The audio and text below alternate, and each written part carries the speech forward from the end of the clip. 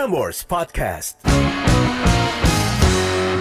Oke guys, kembali lagi bersama dengan Kawula Muda dan Localissue. Aku, Tirta, sekarang tidak berdua tapi bertiga. Setelah kita bahas minggu lalu bersama dengan IST dengan Mr. Pandu Polo, pada kali ini di episode ke-7 Localissue dan Prambors Podcast akan bertemu dengan dua orang perwakilan atau bisa disebut sesepuh dari sebuah forum bernama Darahkubiru. Mau tepuk tangan. Nih. Yang tepuk tangan mereka semua sendiri sih. Kenalin dulu dong, lu siapa Bang? Lu siapa Bang? Nama sih lu siapa Bang? Nama gue Direz. Waduh, orang tua Mas. Usia? Usia janganlah, nggak pakai usia lah. Lo baru mulai udah jebakan tuh ya. Gak sopan, MC gak sopan nih. Ya gak boleh gue emang host to the point gue. Masih cukup muda lah buat di dunia ini kayaknya. Jadi kalau nama lu?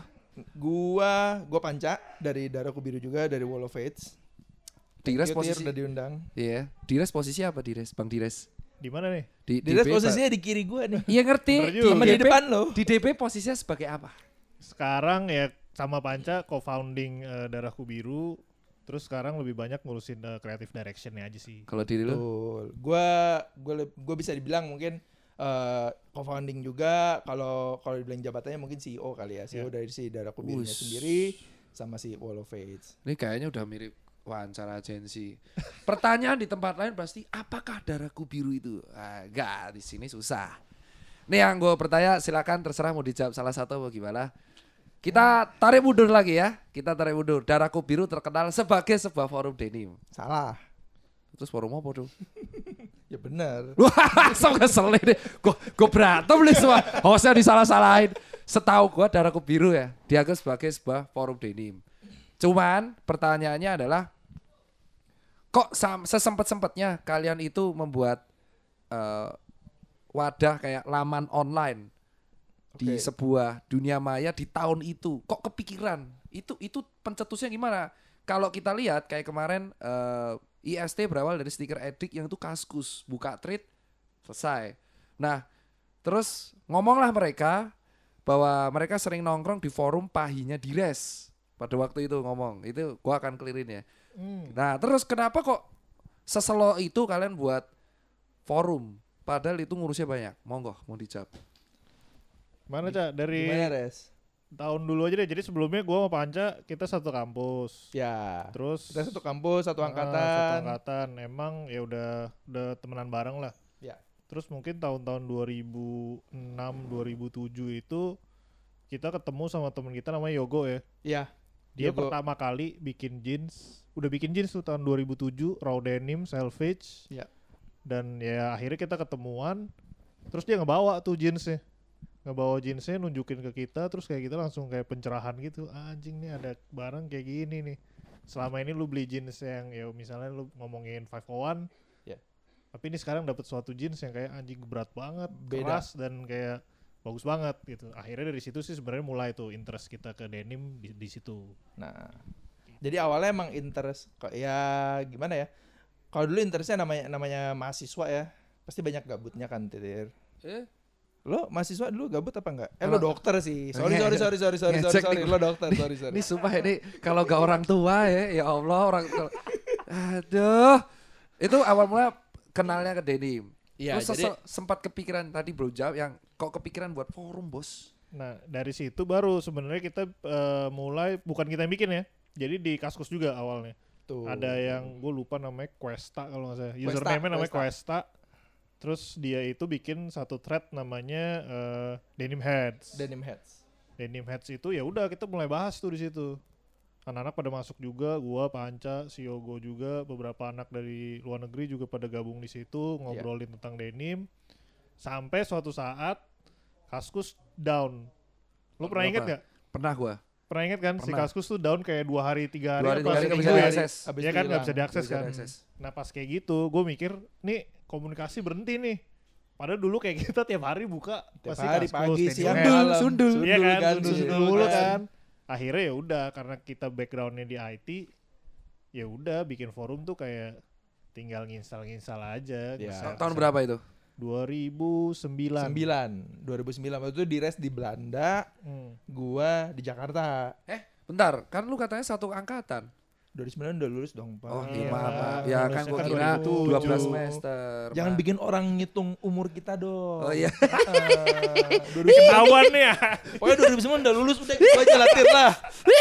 Aduh ketahuan. 2009 lu buat forum itu Direz di Belanda, lu di? Gue di Jakarta. Jadi memang pada saat itu Direz banyak berfokus di digital environment-nya lah. Digital environment-nya di forum, di website, di .com-nya dan lain-lain. Meanwhile, gue di Jakarta, gue mencoba untuk membesarkan si komunitasnya itu sendiri. Sama bertanggung jawab buat acara si Wall of Fates itu. Kan Wall of Fates pertama 2009. Berarti forum jadi, Wall of Fates langsung jadi? Langsung. Iya, ini gimana sih ini? Gokil ya? Jadi lu buat forum, Buat awal mula Denis Zep ini bentar. Alurnya kok loncat ya? Bingung Denis Zep dibuat di Kaskus, threadnya dibuka tahun Denim Heads tuh 2008. 2008 lah. 2007, 2008 lah, 2008. Iya, 2008. Terus langsung buat event setahun kemudian. Iya. Pakai uang siapa, Bos? Patungan, arisan aja. Itu udah berapa orang member? Member forum itu sih udah Mungkin ratusan lah. Udah ratusan lah member forum, tapi kalau yang aktif di offline-nya waktu itu sekitar bisa dibilang ya 50-an lah yang aktif di Jakarta, yang sering nongkrong bareng tiap weekend segala macam kayak gitu. Tongkrongannya di mana? Tongkrongannya dulu di Kemang. Ada nama tempat namanya Mie Hitam, sekarang jadi Aksara. Ya di areanya Aksara itu, di area Aksara itu. Terus ada satu tempat tongkrongan lagi di Bintaro ya, Res ya? Oh iya, Jalan Veteran di Jalan Veteran namanya Karburator Springs, itu bengkel punyanya Om Bingki, masih ngebengkel juga sampai sekarang. Nah, itu dia ada kayak restoran steaknya gitu. Nah, kita bisa nongkrong di situ, jauh sih, tapi ya udah. Dan pertanyaan berikutnya, why namanya Darahkubiru saat itu? Wall of Fates nanti dulu lah. Nah, Berat banget dalam Darahkubiru setahun langsung buat 2 tuh. Bingung gak lo? Bingung gua. Bingung gak? Itu tahun 2009 loh. Maksud gua orang belum mikir buat dan bikin lu kan event. di Belanda, Bos. Iya. Nah, Jadi Wall of Fates pertama tuh Direz nggak datang. iya. Dia yang buat, dia nggak datang. Iya. Gue di Jakarta, upek-upek. Direz di Belanda aja. Nih bentar ya. Sumpah ini si nyampe ya emang ya. Why Darahkubiru itu dulu deh. Nah, filosofinya dari Direz yang bisa jawab. Jadi sebenarnya Darahkubiru kan gue ngambilnya sih dari ini. Dulu tuh kan trennya denim. Terus denim warnanya biru kan. Terus kebanyakan orang bikin istilah namanya blue blood. Jadi darah biru. Darah biru tuh udah artinya kayak ya karena si denim juga bisa fading, warna birunya luntur. Jadi orang kayak nganggep itu kayak darah gitu. Terus gue mikir kayak my blood is blue, oke juga nih kalau di bahasa Indonesiain. Waktu itu tuh sebenarnya gara-gara ada si ini juga si Raven tuh. Nah, Si Raven tuh dulu aktif juga di Darahkubiru.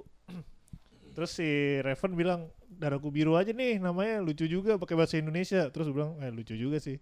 Ya udah gue bikin lah nama si Darahkubiru karena menurut gue yang gue pengen bikin adalah suatu komunitas yang emang Indonesia banget. Terus si website-nya juga nampilin brand-brand denim Indonesia karena kan kita tahu sebenarnya ya di Indonesia bikin denim udah dari zaman dulu gitu. Ada si Lea ya kan. Iya. Terus ya brand-brand yang mungkin anak-anak gaul nggak bakal tahu gitu, kayak misalnya si apa namanya brand-brand jeans Bandung, Cardinal, kayak gitu-gitu Tira kan, dan lain-lain iya itu. Tira segala macam. Tapi kan itu udah dari zaman dulu banget Udah tuh zaman dibikin. dulu. Dan menurut gua kayak wah ini potensi Indonesia buat bikin sebuah brand denim yang bisa nanti jadi masuk ke internasional tuh ada banget. Makanya gue pengen narikin itu. Dan kebetulan pas di zaman itu tahun 2009, lo kalau lihat darahkubiru.com cari artikel-artikel paling lama yang gue bahas tuh pertama kali denim-denimnya tuh dari Indonesia. PMP, Mischief, PSD waktu itu. Kita sempat interview PSD, Yeah. Peter.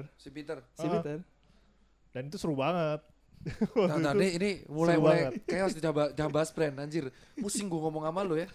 Ini biasanya lu tuh yang agensi jadi dar. Ini perlu kita cooling down. Gitu. Nah, lu 2008 tadi mengatakan denim set. Iya. Let's say berarti pada waktu itu orang-orang membernya belum kepikiran buat denim dong.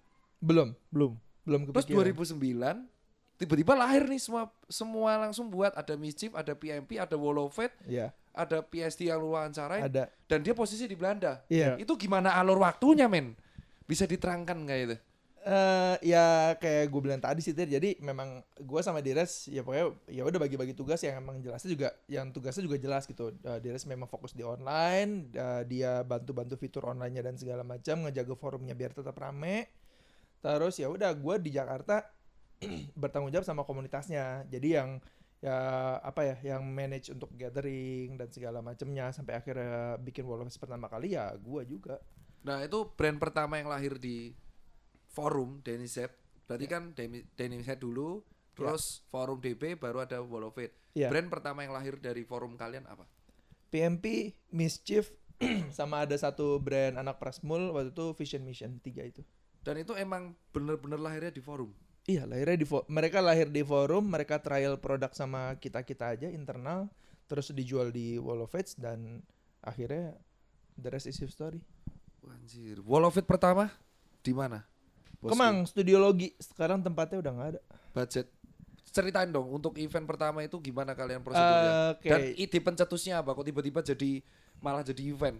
Jadi memang waktu itu pas si Darahkubiru muncul, komunitasnya muncul, kita sering nongkrong dan ya gimana ya, kayak impulsif aja sih Tir. Jadi tiba-tiba anak-anak yang kita bikin acara yuk tentang denim-deniman sama denim market gitu. Ya itu pure sotoy banget sih. Jadi terus ya kita tahu teman-teman kita ada yang brand owner dan kita punya forum, kita punya komunitas. Ya udah kumpulin aja deh, anggap aja ini annual gathering.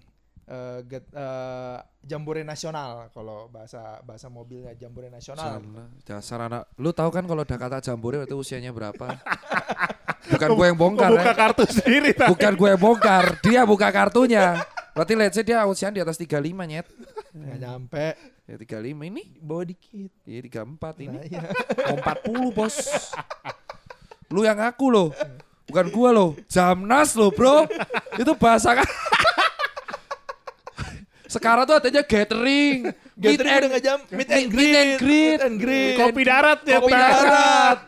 Hangout bro. Ngens kok. Terus lanjut. Ya udah kita cuma mikir itu ya gathering tahunan lah,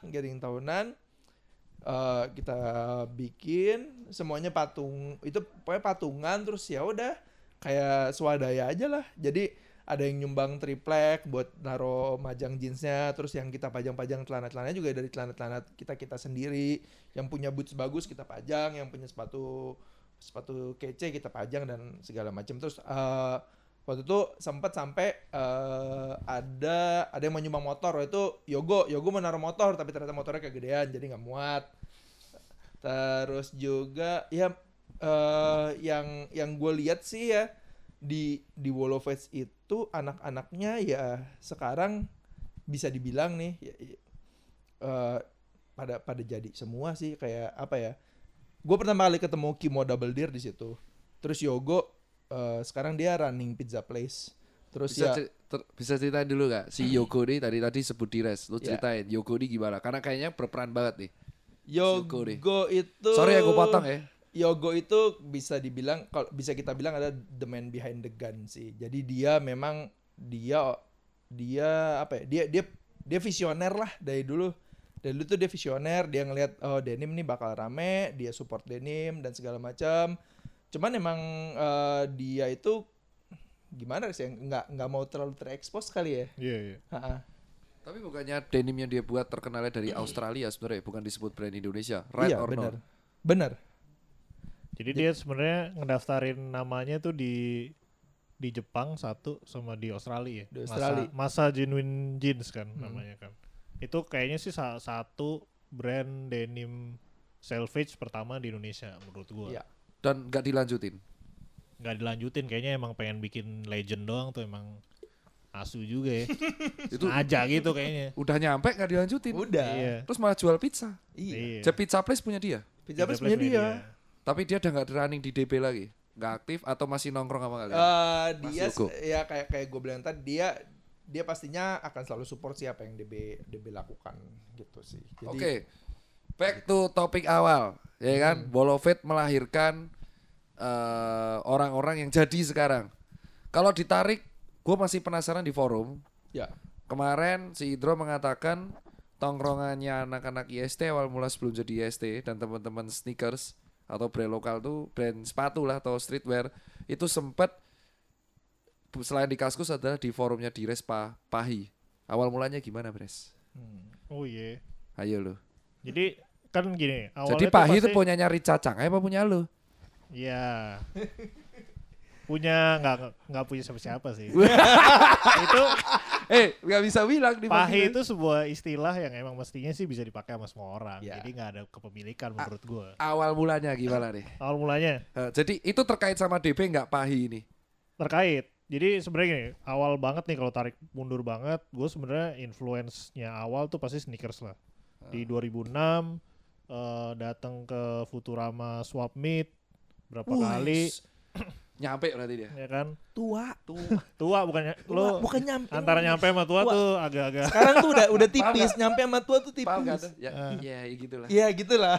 Ya ke Futurama Swap Meet, terus gue ngeliat oh nih komunitas tuh kayak gini, seru juga ya. Kayak gitu. Makanya sebenarnya gue pengen dari situ ngebikin suatu komunitas. Dan gue ngeliat si forum online-nya Futurama ini seru banget. Intinya lo bisa pamer ke sesama yang emang interestnya sama. Karena jarang kan di masa itu nggak ada sosial media, nggak ada sosial media, lo nggak bisa pamer. Friendster, bro. Ya kan. Lo ngeliat orang pakai Nike SB aja di tahun 2006 tuh kayak langsung, wih siapa tuh anjing gitu kan. Betul.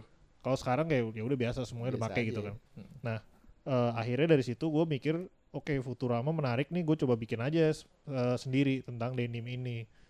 Nah karena emang gue suka sneakers sampai sekarang juga masih pakai sneakers, di Darahkubiru itu waktu itu gue bikin namanya Pahi Footwear. Karena waktu itu forum Futurama tuh mati, jadi anak-anak yang sneakers itu nggak ada tempat lagi nih buat posting sneakers-sneakersnya gitu. Dan sebelum si Pahi Footwear ini di dalam forum Darahkubiru gue bikin nama topiknya tuh pakai apa hari ini yang disingkat menjadi Pahi. Oh alah. Begitu. Karena di forum Darahkubiru semuanya pakai bahasa Indonesia.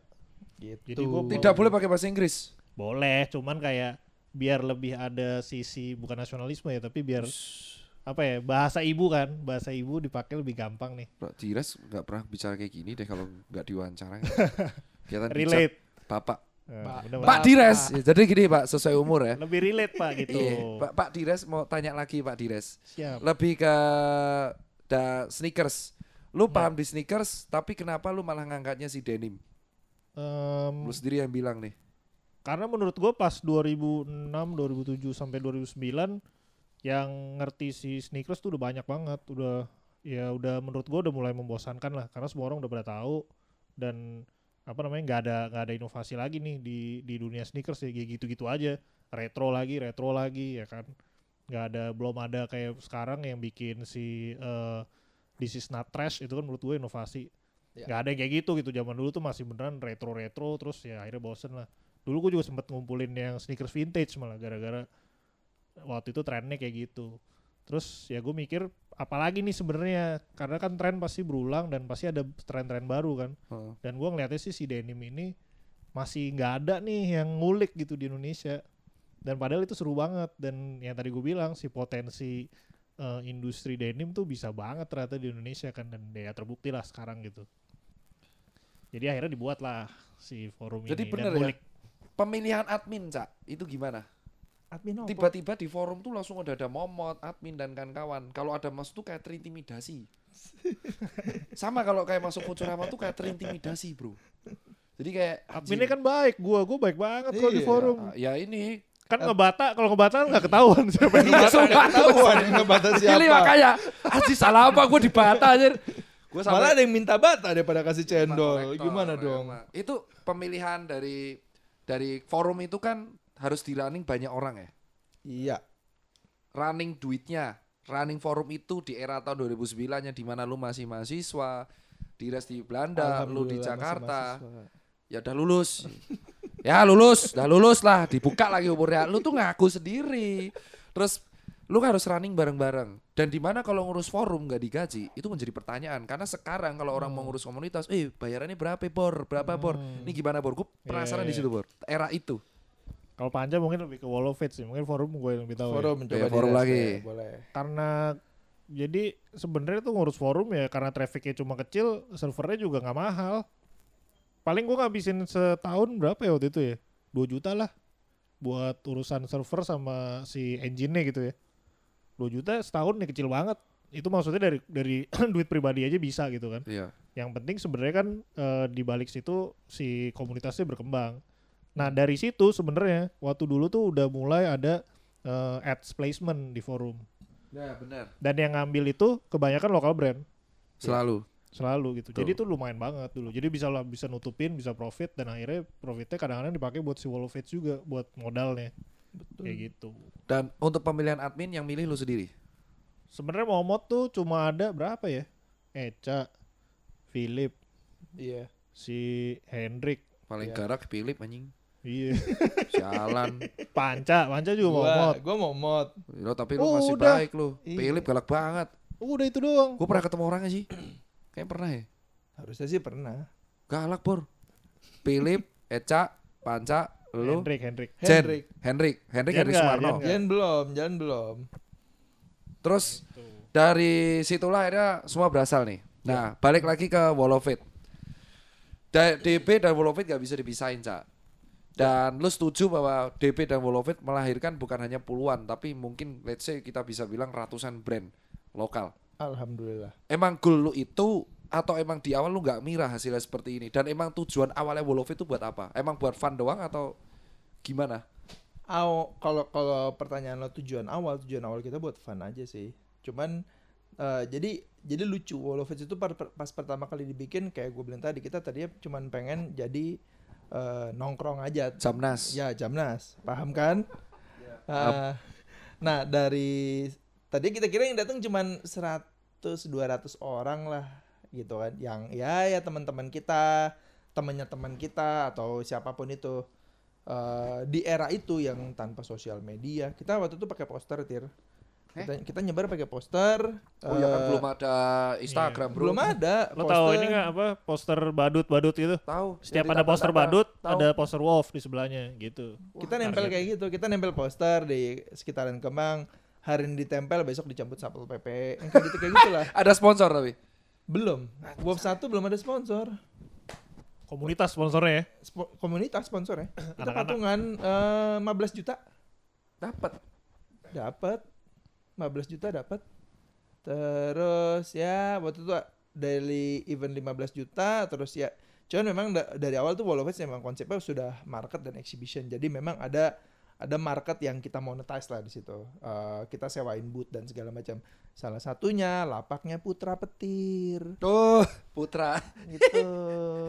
Mas jualan sneakers. Iya, Jualan sneakers petirnya banyak. Ada gambar padanya. Itu seragam anak denim juga tuh dulu. Iya. Self-face denim, bawahnya tenis klasik. Iya. Tapi ada petirnya. ada petirnya. Jadi masih utak nih emang ya. Gitu. Dan mereka ini emang langsung auto masuk Wall of It, anak-anak forum langsung buat brand, atau emang lu emong atau emang terjadi organik gitu aja? Dan pandangan lu gimana? Apa yang terjadi sekarang? Kalau brand-brand yang Deketin mic-nya dong. Apa? Deketin mic-nya kurang dekat. Oh, ini takut ada virus. bangke dia orang. Gue sikat pakai fogging loh. Jadi kalau brand-brand yang muncul di Darahkubiru sih bisa dibilang organik, tapi ada satu momen yang menarik dari perkembangan lokal brand ya kalau di kacamata kita gitu. Jadi memang ada satu era yang dimana tiba-tiba tuh anak-anak Prasmul banyak bikin brand. Ada eranya tuh anak-anak Prasmul banyak bikin jadi final project mereka tuh harus bikin satu business plan. Business plan itu rata-rata mereka bikin brand semua. Nah, disitulah muncul macam-macam, ada Voyage sampai sekarang. Terus ada sepatu, ada macam-macam lah, ada aksesoris, ada jeans dan lain-lain gitu. Jadi memang mereka ketika baru bikin konsep dan segala kayak Voyage dulu tuh waktu bikin konsep pertama kali dompetnya itu trialnya di kita, di anak-anak komunitas. Jadi ya udah nih gue baru bikin dompet nih harganya sekian. Kalau kalian mau beli, mau nyoba ya udah ya dibeli aja sama anak-anak, beli dan kita coba dan ternyata puas. Dari situ ya kita dari Voice juga dengar feedback yang jujur kan. Karena dari teman-teman sendiri juga, oh Lukas gitu. Kas ini kurang ini kurang ini kurang ini. Nah, dari situ mereka berkembang sampai jadi Voyage kayak sekarang. Begitu juga dengan brand-brand lainnya, ada L House di situ juga, ada Sagara di situ juga. Terus ada Old Blue di situ juga gitu. Terus ada Yos, Orbit juga munculnya belakangan tapi dulu dia belum di Orbit. Macam-macam lah. Dan sempat kemunculan ke luar negeri. Itu gimana ceritanya, Bos? Muncul ke luar negeri apa? Brand-brand yang di dalam DB ini tiba-tiba bisa pameran, trunk show atau trade show atau di luar. Nah, ini Bapak Direz yang berpengalaman. Panjang Pak kalau itu. Gimana sih lempar-lemparan? Nanti dulu panjang. Mendingan pertanyaan lain dulu. Wah, di skip. Oke Soalnya lah. kan itu 2009 nih. Kita ngomongin 2000. Masih awal nih. Itu berarti belum ada, malah di awal gak ada yang ngerti ya plan itu. Gue kira di awal udah ditargetkan bahwa ini bakal ada di Asia Tenggara dan kawan-kawan. Belum. Organik. Pasti dari awal emang orang bikin brand di DB tuh bikinnya pertama kan yang premium nih. Premium karena emang yang mereka tuh terpaparnya sama referensi yang brand-brand premium lah. Anggapannya jeans Jepang kan mahal. Segala macam. Makanya mereka bikin yang mendekati itu.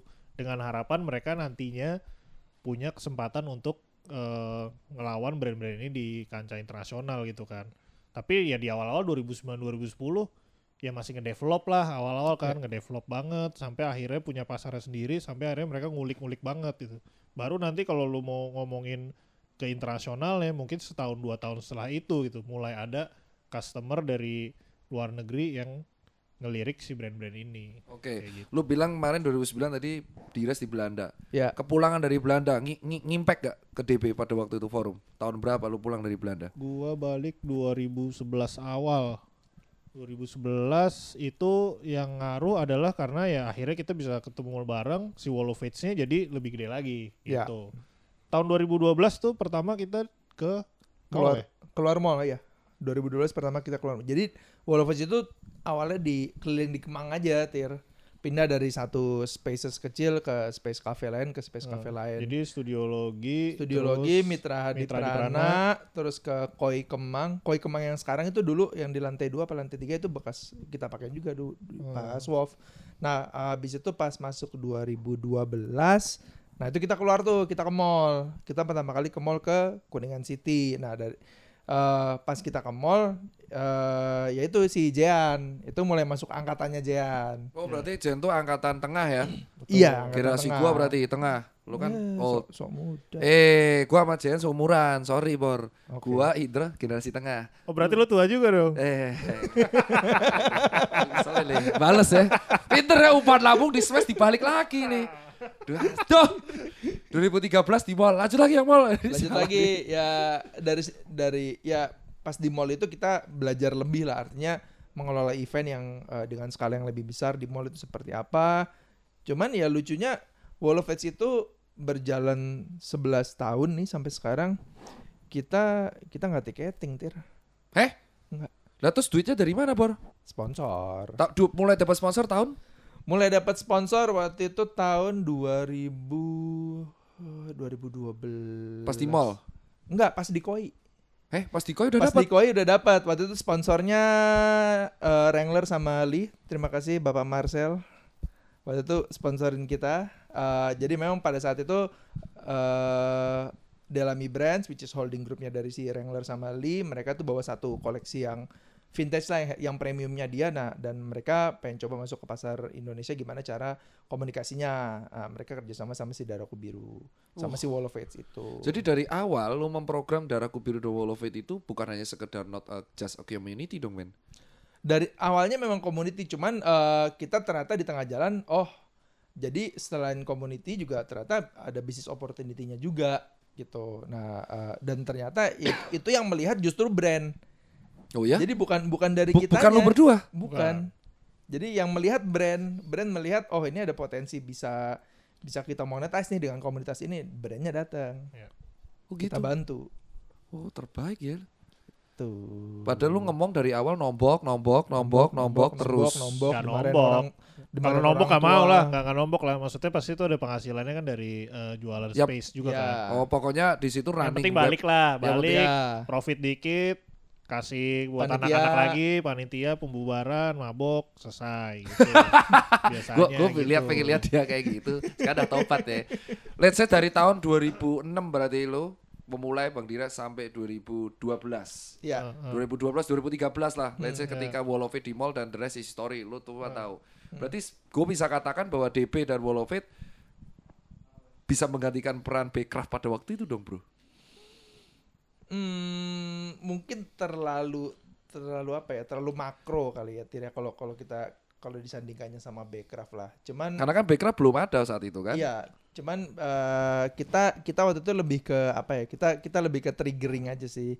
Kita coba mancing gimana sih ekosistem lokal kreatif itu di Jakarta seperti apa? Karena di satu sisi kita lihat juga di Bandung pun sudah berkembang gitu. Jakarta juga sudah ada scene-nya waktu itu di area Tebet pun sudah berkembang juga. Nah, Darahkubiru mencoba bikin sebuah ekosistem lagi yang memang lokal kreatif lagi gitu. Jadi kita coba mancing lah. Kita mancingnya dengan kita bikin community, kita bikin forum, kita bikin event. Ini muncul nggak nih yang lain-lain gitu? Ya ternyata organically muncul, berjamuran bahkan.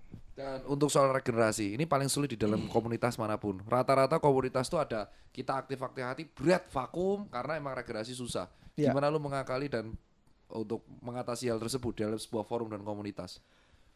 Lu terus lu Wall of It gantian. Gantian. Udah, Direz. Sebenarnya gara-garanya apa? Gara-gara Wall of It sih. Panca lah. Makanya gue yang jawab. Soalnya gini Pak, si Wall of It kan nih acara nih. Acara tuh saatnya lo bisa tampil kan. Ya, dan benar. ketika lo involve di suatu acara sebagai panitianya, lo punya kebanggaan tersendiri. Oh ya? Nah itu sebenarnya yang jadi regenerasinya.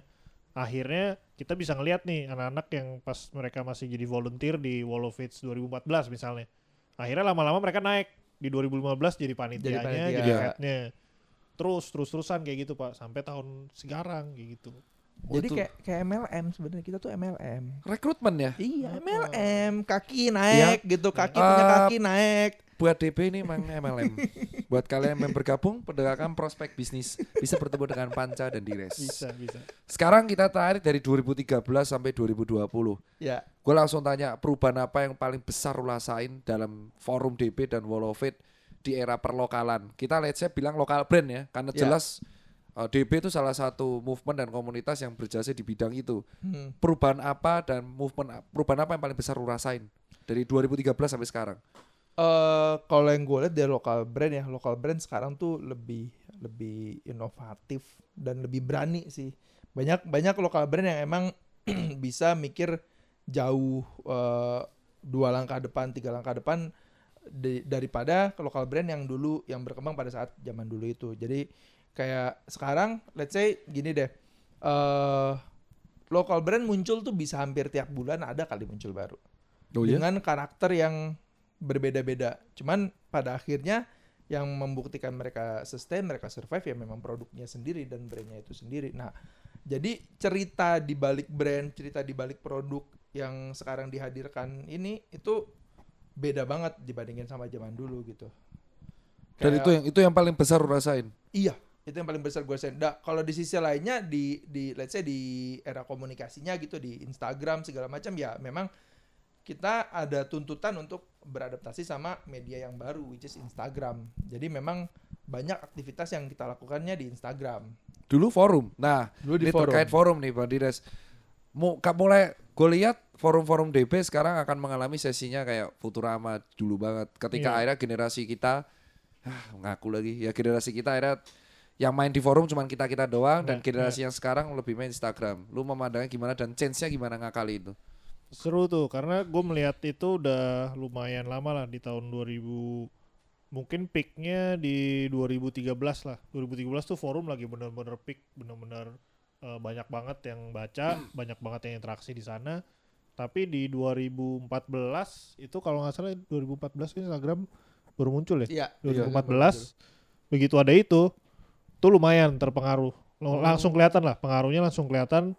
Dan mungkin karena ada ini juga dulu si BB Group tuh lebih cepet kan dibandingin gitu. Karena setelah gini nih, jadi progression orang di forum tuh menurut gua gini kalau di Indonesia ya, ketika udah pertama join forum, akhirnya mereka punya klaster teman-temannya sendiri nih di forum.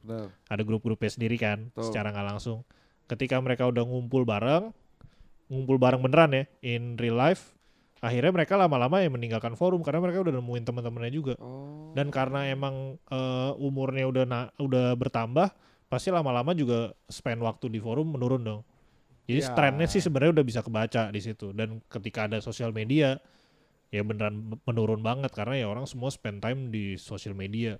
Lebih gampang dipakai, terus lebih connect sama banyak orang, lebih bisa pamer ke jutaan orang lainnya gitu. Kalau soal memandang forum, lu masih aktif, Bang Direz? Di forum sih gue setiap hari masih buka dan untuk masih ngeliat sih. Untuk base-nya server, lu belum ada rencana menonaktifkan atau emang pure akan lu jalanin terus karena sebagai legacy? Itu pasti akan dijalanin terus dan kita bakal ngubah formatnya nanti. Ditunggu dalam waktu dekat. Peter Jualan. Nah, tapi emang spiritnya sih pengen kita balikin lagi karena kalau gue lihat sih sekarang kan orang gini, misalnya kita ngomongin komunitas terbentuk dari Instagram. Tapi Instagram kan sebenarnya dia komunikasinya nggak dua arah kan. Betul. Sementara kalau kita ngomongin forum itu bukan dua arah lagi tapi berapa banyak arah di sana ya kan. Dan yang terjadi di sana komunikasinya nggak cuma brand sama customer tapi ada customer, ada vendor, ada segala macam supplier di sana juga gitu. Dan itu pengen kita balikin lagi karena itu sebenarnya yang jadi sebuah ekosistem yang tadi Panca bilang yang bakal nanti nopang semua industri kreatif terutama lokal brand ini gitu sih. Gua akan melihat sebuah event break spot lah. Ini menuju penghujung ya. Karena kalau dibahas semua lu tuh bisa sampai 1 hari 1 malam khusus bahas DP sama WOF doang. Lebih bagusnya ntar kita sebelah live lah nih. Kalau itu tanya jawab ya. Cuman kita akan membahas hampir semua brand yang lain di Wall of It. Ya. Itu masuk juga di break spot. Kayak ada sebuah standar di Indonesia atau di Jakarta. Lu kalau mau masuk break spot masuk dulu Wall of It. Lu memandang itu gimana men? Apa lu janjian sama break spot atau jangan timnya Wall of It juga ada di break spot atau timnya DB juga di break spot atau begitu juga sebaliknya dengan break spot? Sebenarnya bukan masalah standar sih, cuman kebetulan image di luar maksud gua. Ya, itu image di luar. Cuman kebetulan kita ada di satu landfill yang sama lah.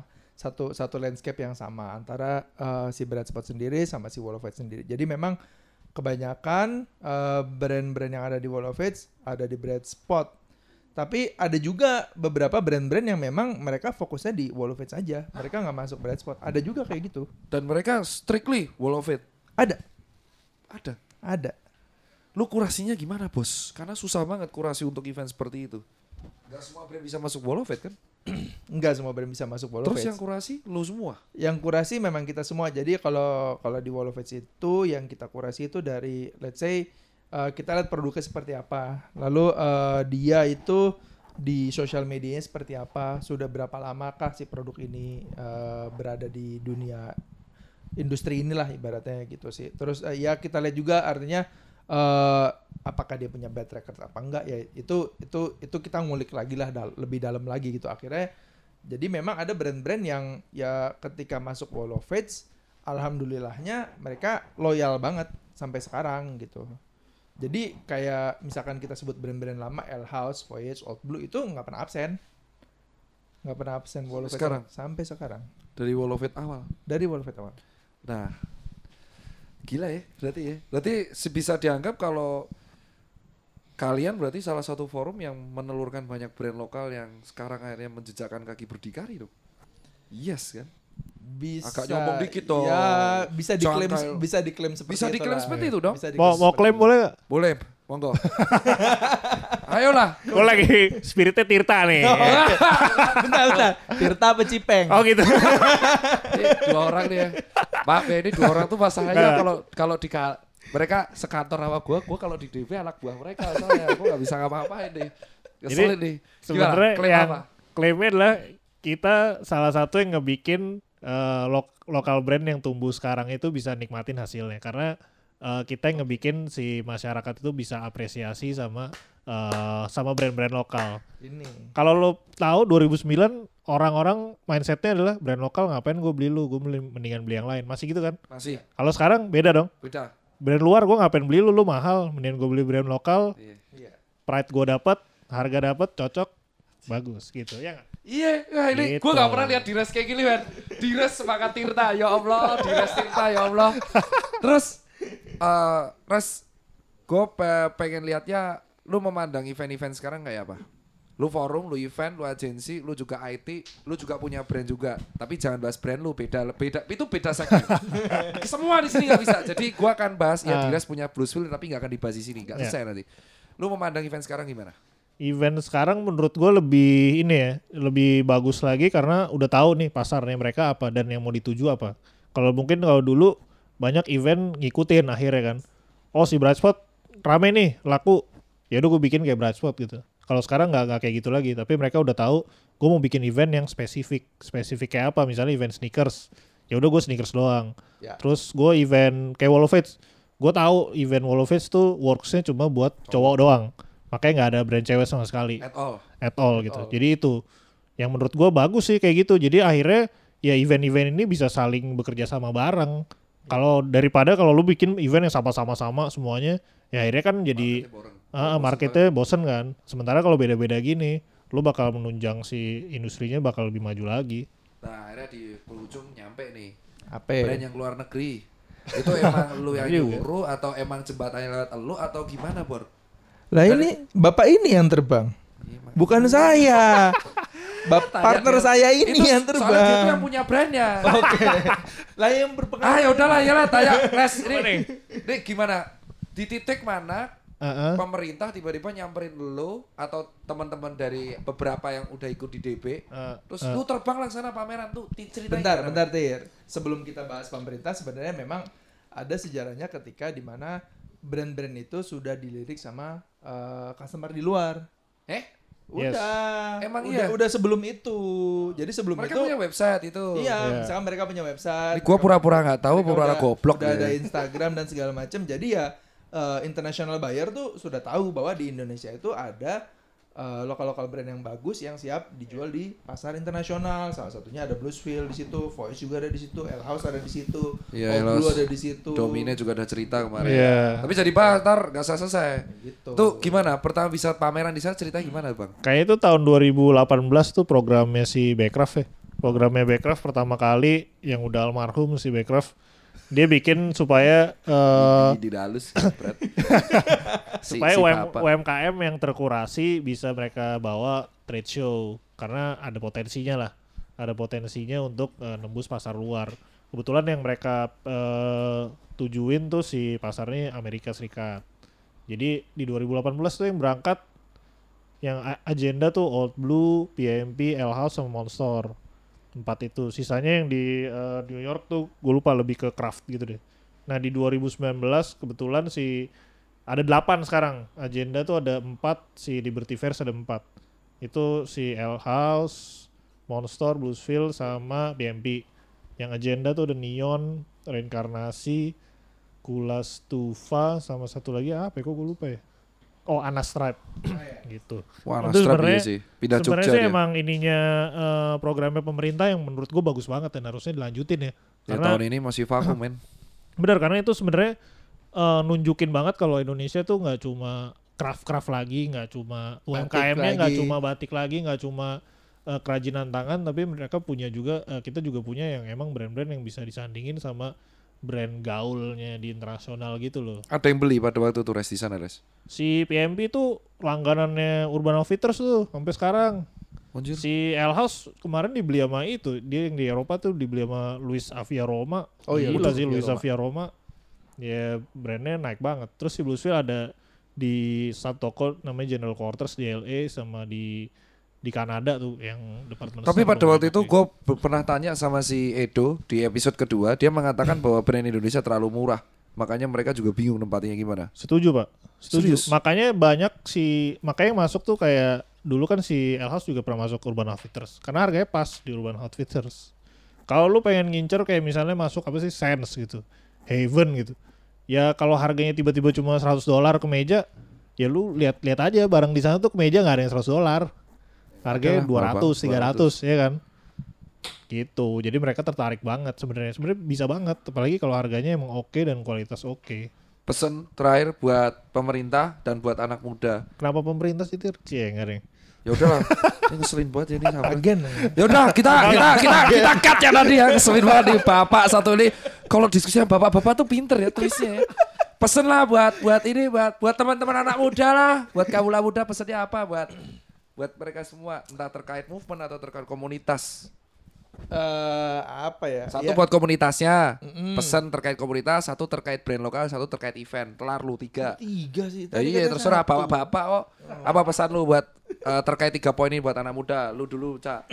Oke, baru ya, bapak-bapak. Kalau misalkan buat community sih, kita yang pastinya berharap si community bisa tetap aktif lah ya. Aktif itu bisa dimanapun, online, offline, dimanapun itu. Cuman di satu sisi Darahkubiru juga bertanggung jawab untuk mensupport itu. That's why tadi Direz sempat teaser sedikit masalah new format forum gitu. Jadi itulah bentuk tanggung jawab kita. Mau nyanyi USS. Dikat orang. Wah, Jejo hati-hati sama Direz sama Panca. Terus gak kidding lah Jejo friend. Terus pesan yang kedua. Kalau untuk apa ya? Untuk anak-anak. Ya, kaula muda Prambors, kaula muda lebih apa ya? Lokal brand itu sekarang udah banyak lah dan range-nya juga banyak. Jadi kalian sudah bisa milih lokal brand itu dari apa ya? Dari level yang paling affordable sampai memang yang premium. Nah, terkadang anak-anak tuh ngeliat lokal brand premium tuh masih sebelah mata menurut gue ya, masih sebelah mata karena mungkin di satu sisi memang bagi mereka itu tidak affordable dan di sisi lain juga mereka belum melihat ada nilai lebih dari sebuah brand premium. Value ya, belum tahu mereka. Belum tahu value gitu. Jadi ya bisalah mempelajari dari apa ya? Apresiasi dari sebuah value itu seperti apa gitu. Karena sekarang kita ngelihat ekosistem lokal brand tuh udah lebar selebar-lebarnya gitu, kayak sepatu aja udah lebar banget gitu Tir. Dan di apparel juga udah lebar banget, di denim juga udah lebar banget. Buat event apalagi di pandemi. Event pandemi, aduh. Tempatkan lu. Tir ngomong lah ke pemerintah Tir. Ngomong apa? Ngomong apa lah? Ngomong lah di sini didengerin ntar. Ngomong apa?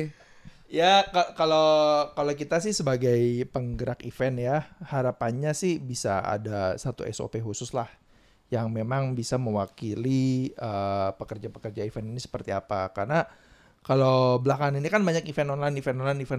Cuman kita sama-sama mengakui lah, artinya kita manusia, hype-nya beda lah. Hype event online sama hype event offline tuh beda. Nah, gitu. Walaupun dari event online tetap bisa menghasilkan, cuman beda lah bagi kita pelakunya, bagi para audiens kita juga pasti beda. Tuh sama kayak gua. Solveig kayaknya hampir pasti mundur lagi, men. Nah, makanya kan diundur gitu. Oktober gara-gara kejadian Surabaya belum turun. Nah, Bang Direz, karena lu bijak dan paling sepuh di sini. Pesan lu buat semuanya apa? Satu kalimat aja. Satu kalimat. Ya, gua tiga. Ini gampang, gue bisa. Satu, ya bebas banyak. Gue bisa. Satu kalimat komunitas, lokal brand sama event ya. Iya. Nah, lo kalau mau bikin satu brand baru, researchnya di sebuah community. Jadi lo jelas tuh. Lo jelas langsung bisa tahu pasarnya kayak apa ya kan. Karena sekarang kalau bikin brand, lo harus tahu dulu pasar lo tuh yang ditargetin yang mana. Karena treatmentnya beda gitu. Nggak bisa langsung ngomongin pasar B sama A, gue harus bikin brandnya premium, belum tentu kemakan gitu. Makanya masuk ke komunitas-komunitas yang banyak di Indonesia ini gitu. Dan akhirnya ujung-ujungnya ya sebenarnya lo harus lihat juga event-event yang terjadi itu apa gitu. Karena si event-event inilah yang sebenarnya menelurkan si lokal brand ini. Dan lo bisa dapat banyak inspirasi sih dari event. Emang beda ya, Cak? Gitu. Mantap. Kira-kira. Berarti gue masih lebih muda kan? Iya, gue akuin. Yeah. Dari sini mungkin kaula muda kan tahu Bang Direz ini usianya berapa. Yes. Ini ada hadiah nggak dari DB? Biasanya ada, karena berdua berarti hadiahnya 4. Boleh, ada giveaway. Ada giveaway, ada 4. 4 ini suruh jawab pertanyaan. Jawab pertanyaan itu di Instagramnya Dr. Tirta aja, karena ini DB, gua nggak bisa di Prambors Podcast, langsung Dr. Tirta jawabnya. Di DB aja lah. Dr. Tirta apa Cipeng? Ya udah ya. Jawabnya di Darahkubiru aja, di Instagramnya Darahkubiru. Oh, keren. Di nanti teaser podcast ini pertanyaannya 4. Pertanyaannya cuma 1, cuma nanti pemenangnya ada 4. Pemenangnya ada 4. Yang paling benar. Nah. Kapan Wolofit pertama itu terjadi? Dan di mana? Jawabannya harus benar. Dua jawabannya benar, yaitu kapan dan di mana. 4 pemenang akan dipilih dan mendapatkan hadiah spesial dari Direz dan Panca dan DB. Itu aja kaula muda, pembicaraan hampir 40 menit bersama dengan tim Darahkubiru. Gua Cipeng alias Tirta sama gua Panca dari Darahkubiru. Gua Direz Darahkubiru juga. Brandnya juga sebutin dong. Oh iya, gue Direz dari Darahkubiru sama Bluesville. Ada lagi gak bisnis yang lain? Kayaknya baik banget lu soalnya. Ada. Wall of Fates. Wall of Fates. Ulang lagi berarti. Capek Pak udah. Udah. See you kalau ada See you. the next Local Issue Podcast. Bye.